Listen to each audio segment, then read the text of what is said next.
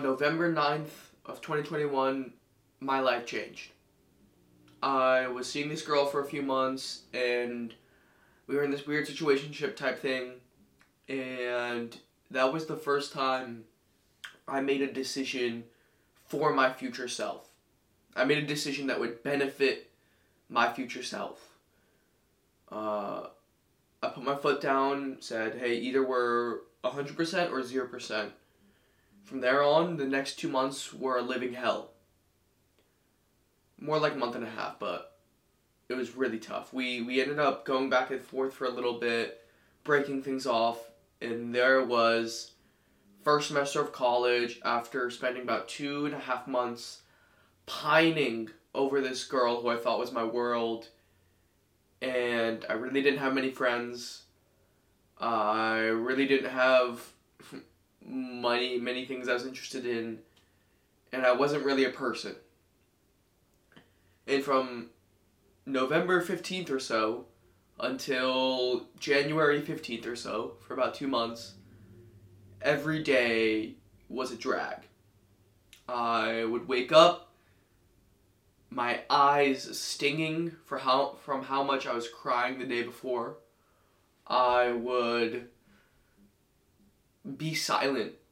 I wouldn't laugh.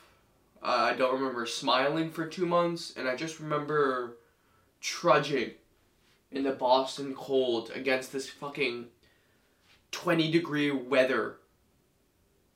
Just screaming at myself in my head saying, what the fuck did you do, you dumbass? Why would you do that? Why would you break things off? She was the only girl that's ever gonna like you. And it was just that awful self-berating for 2 months. And I remember throughout those, not only those 2 months, but the months following, I always used to ask myself, what's the solution? Where's the answer? Because I thought I had a problem. I thought, either she was the problem, or I was the problem, or the problem was that I was single, or the problem that I was 18 or 19 and I only had sex with 1 or 2 girls. There was a problem, and I needed to solve it. Now here I am, years later, almost 21 in a few months, which is kind of crazy to think about, and my outlook has vastly changed. Not only my outlook on that relationship, but more importantly, my outlook on problems and the idea of problems. Because it was in those months that I learned something incredibly vital. It was when I was reading Meditations by Marcus Aurelius. I know everyone's fucking read Meditations. But there's this one quote which I still think about every single day when I get up, whenever I feel hurt, whenever I feel annoyed. Choose not to be harmed, and you won't feel harmed.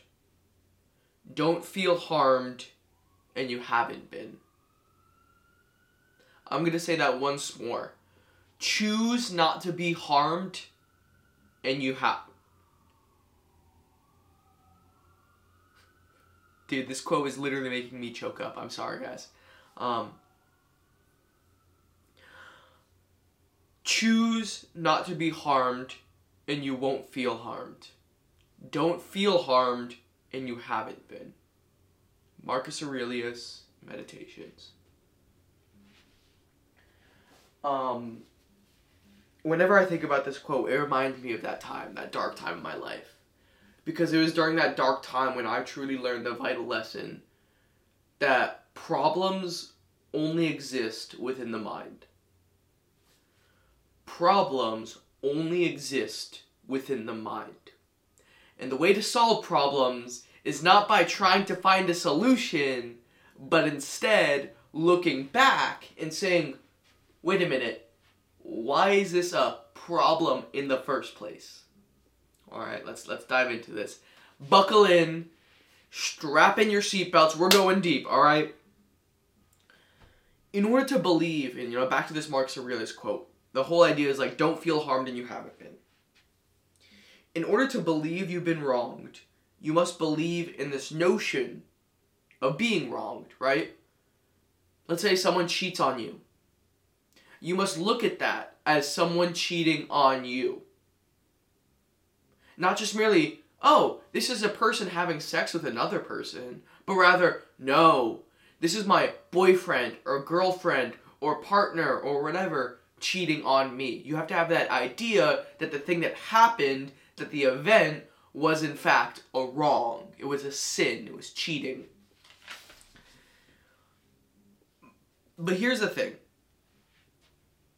This relies on the notion of good and evil. It relies on the notion of sin versus holy, good versus bad, black versus white. It relies on this dichotomy. But once you collapse this notion of problem, once you collapse this notion of right, wrong, sin, holy, all this stuff, this whole idea of problem, that there is something that I need to solve, that notion collapses. Alright, let's go one step further, and we're really going to start square one. You guys know that old saying that if there's a tree in the woods and no one's there to hear it, does it make a sound? Immediately you might jump in and say, of course it makes a sound. How could it not make a sound? It's a tree that's falling. It's making sounds. It's making sounds. What do you mean? But is that true? What is a sound? A sound is a noise that is heard. Not that can be heard, that is. A sound is something that is heard. Now, to hear something means your ears must perceive it. Right? If I'm listening to a piece of music, I have to be there. I have to be listening to it. I can't hear something that my ears didn't pick up, right? That doesn't make sense. That means your ears have to be physically existent and physically taking in the noise in order to perceive it. But if there's no one in the woods, how the hell is the tree going to be heard if it's falling? There is no sound. Let's take it one step deeper, alright? You ever gone to a concert with someone who loves music? Maybe they're a jazz musician or a pianist or a violist. I'm a violist, right? Let's go. Damn, I look sick as fuck. But like, you ever gone to a concert with someone who just loves music and listens to a lot of music, and they're probably in a band themselves or something? You ever see how they get seemingly excited over nothing? Right? Like, they're just like jamming. They're having a great time, and you're just like, dude, this is good music, but like, I don't get why you're having so much fun, right? I mean, sure, you're both enjoying the music, but it's like they're experiencing something completely different, right? And after the song ends, they're going crazy. They're like, man, you just had that chord change, and oh, the bass line shifted here, and this happened there, and it was like, whoa, what the fuck? And you're like, dude, did we listen to the same shit? Did we listen to the same music? You're like, what the fuck? Right? You didn't hear any of that. I mean, you heard the song, and you heard the band, but you didn't hear the chord changes, and then like the major to the minor scale, and like the pentatonic, and like how he shifted an octave, and then like went back down, and then like did a little loop-de-loop, and then the fucking blah blah blah. Like, you didn't hear that. Now, what's the difference between you and your friend who loves music? You guys had two vastly different experiences, but watched the same event. Well, I mean, this is pretty logical, right?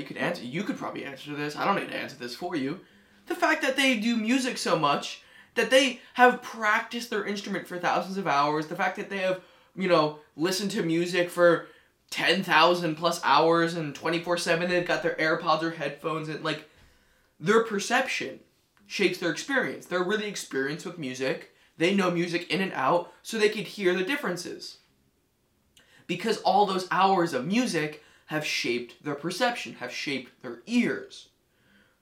Right? They've played music for years and years and years, and because of that, they know these subtle shifts that you and I don't.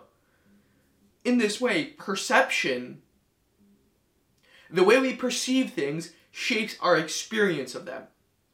And from there on, all we have is experience. And experience is our reality, right? What is real to you is only real to you because you know them. You've experienced the things. If you say some certain truth about relationships or friendship, It's because you've experienced that thing in your life, right? If you've had amazing relationships all your life, let's say you've been in a relationship with the same person from 12th grade to marriage. You've never had to deal with a breakup. And someone comes to you and is like, dude, how do I deal with a breakup? You won't know what to say because you haven't dealt with it.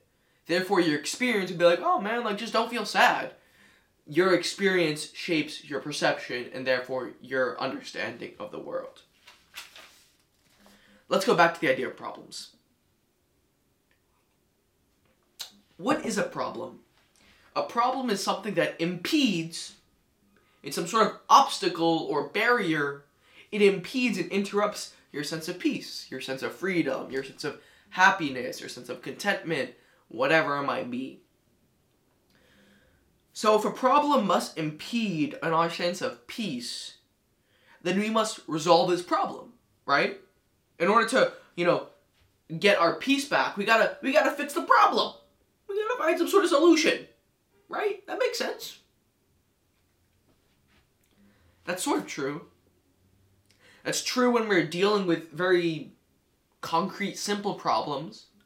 Not saying simple in the bad sense, but like something like a math proof or a scientific, maybe science is a little harder because like hypotheses and bullshit. But if you're solving a math problem, there's one fucking answer. 2 + 2 = 4. It doesn't matter if we're in this universe or like the next universe. 2 + 2 = 4, right guys? But what about human problems? Are these solved by treating them and administering temporary solutions like salves on a wound?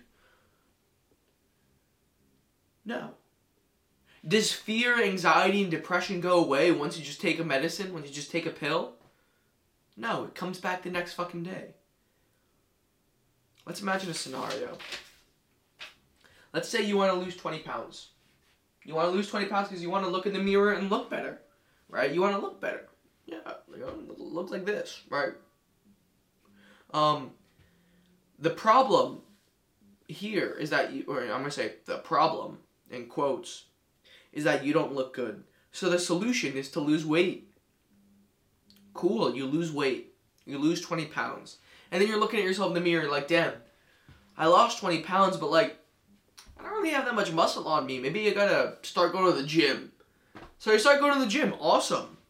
And then you're like, man, this gym stuff is cool, but like, now I've got a lot of acne on my face, right? So you get on Accutane. And you keep desiring, man, I want to look better. You get Accutane. And then suddenly your acne is gone. But as a result, your hair is thinning. What the fuck? My hair is thinning. So you go to Turkey or Colombia, get a hair transplant. And then you're like, finally, after doing 5 or 6 or 7 transformations, maybe you look in the mirror like, man, I need some Botox. So you go get a facelift or whatever. After 50 years of trying to look good, 50 years trying to look good, you look in the mirror and you're still fucking unhappy. And you look at yourself, maybe my forearms need to be bigger, right? Maybe my forearms, that's what I need to do. That's the last thing I need to look really good. Just my forearms need to be bigger. Or maybe my skin needs to be tanner. And you know what? Why do I have that mole in my face? I didn't have that mole. And the light and the endless desire, the endless cycle of wanting more repeats. And this is the fact of desire. The satisfaction of desire only leads to more desire. I'm going to say that once more for y'all. The satisfaction of desire only leads to more desire. It's kind of fucked up.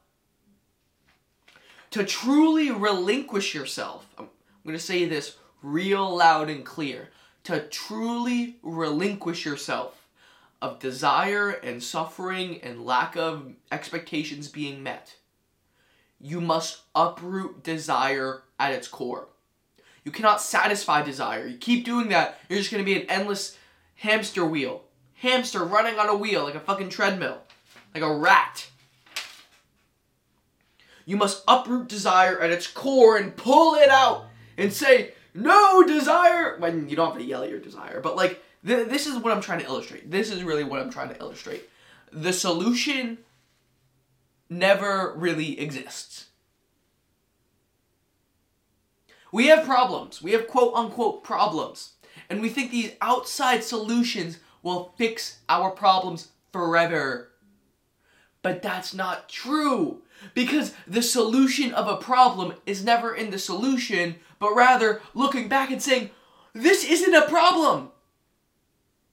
When I was broken up with and sad and depressed and all this, and I was looking for solutions, right? I was maybe smoking a little too much weed, or drinking too much alcohol, or like going out with my friends and just doing stupid shit, or like trying to find some sort of solution in meaningless sex for those few months. I did that and it made me feel worse. It only made me crave more. Because here's the thing, man. If you keep trying to solve problems, if you just keep going day by day, man, I just need a blowjob, man, I just need a drink, man, I just need a joint and I'm gonna be okay. It only leads to more joints and more drinks and more blowjobs. And you're never fucking happy. And you look at yourself in the mirror and you say, what have I fucking done?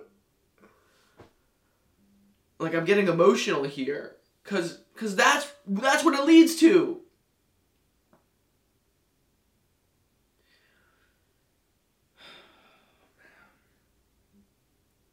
If we want to solve problems, we must get rid of the very notion that the problem exists.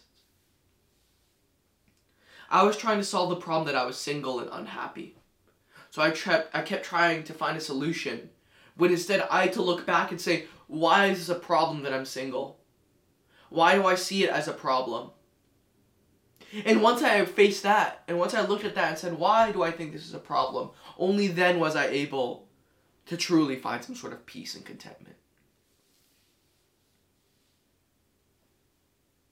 I think the way to do this, everyone has their own way of solving or looking at the thing that they're running away from. Everyone has their own way of doing it. For me personally, it's mainly through deep contemplation and meditation.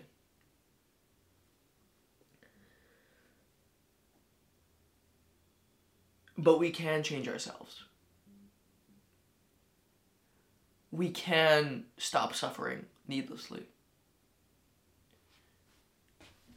But it starts with really looking and saying, why am I running away from this thing? It starts with looking at ourselves in the mirror and saying, is this problem that I'm facing really a problem? It hurts to hear that, but it's true. Thank you guys for listening.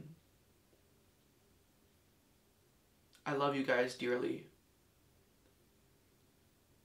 Things are never as bad as they seem. You will get through this. Share this with someone you care about, if you care about them. Stay curious, memento motherfucking mori, and have a great day. Peace.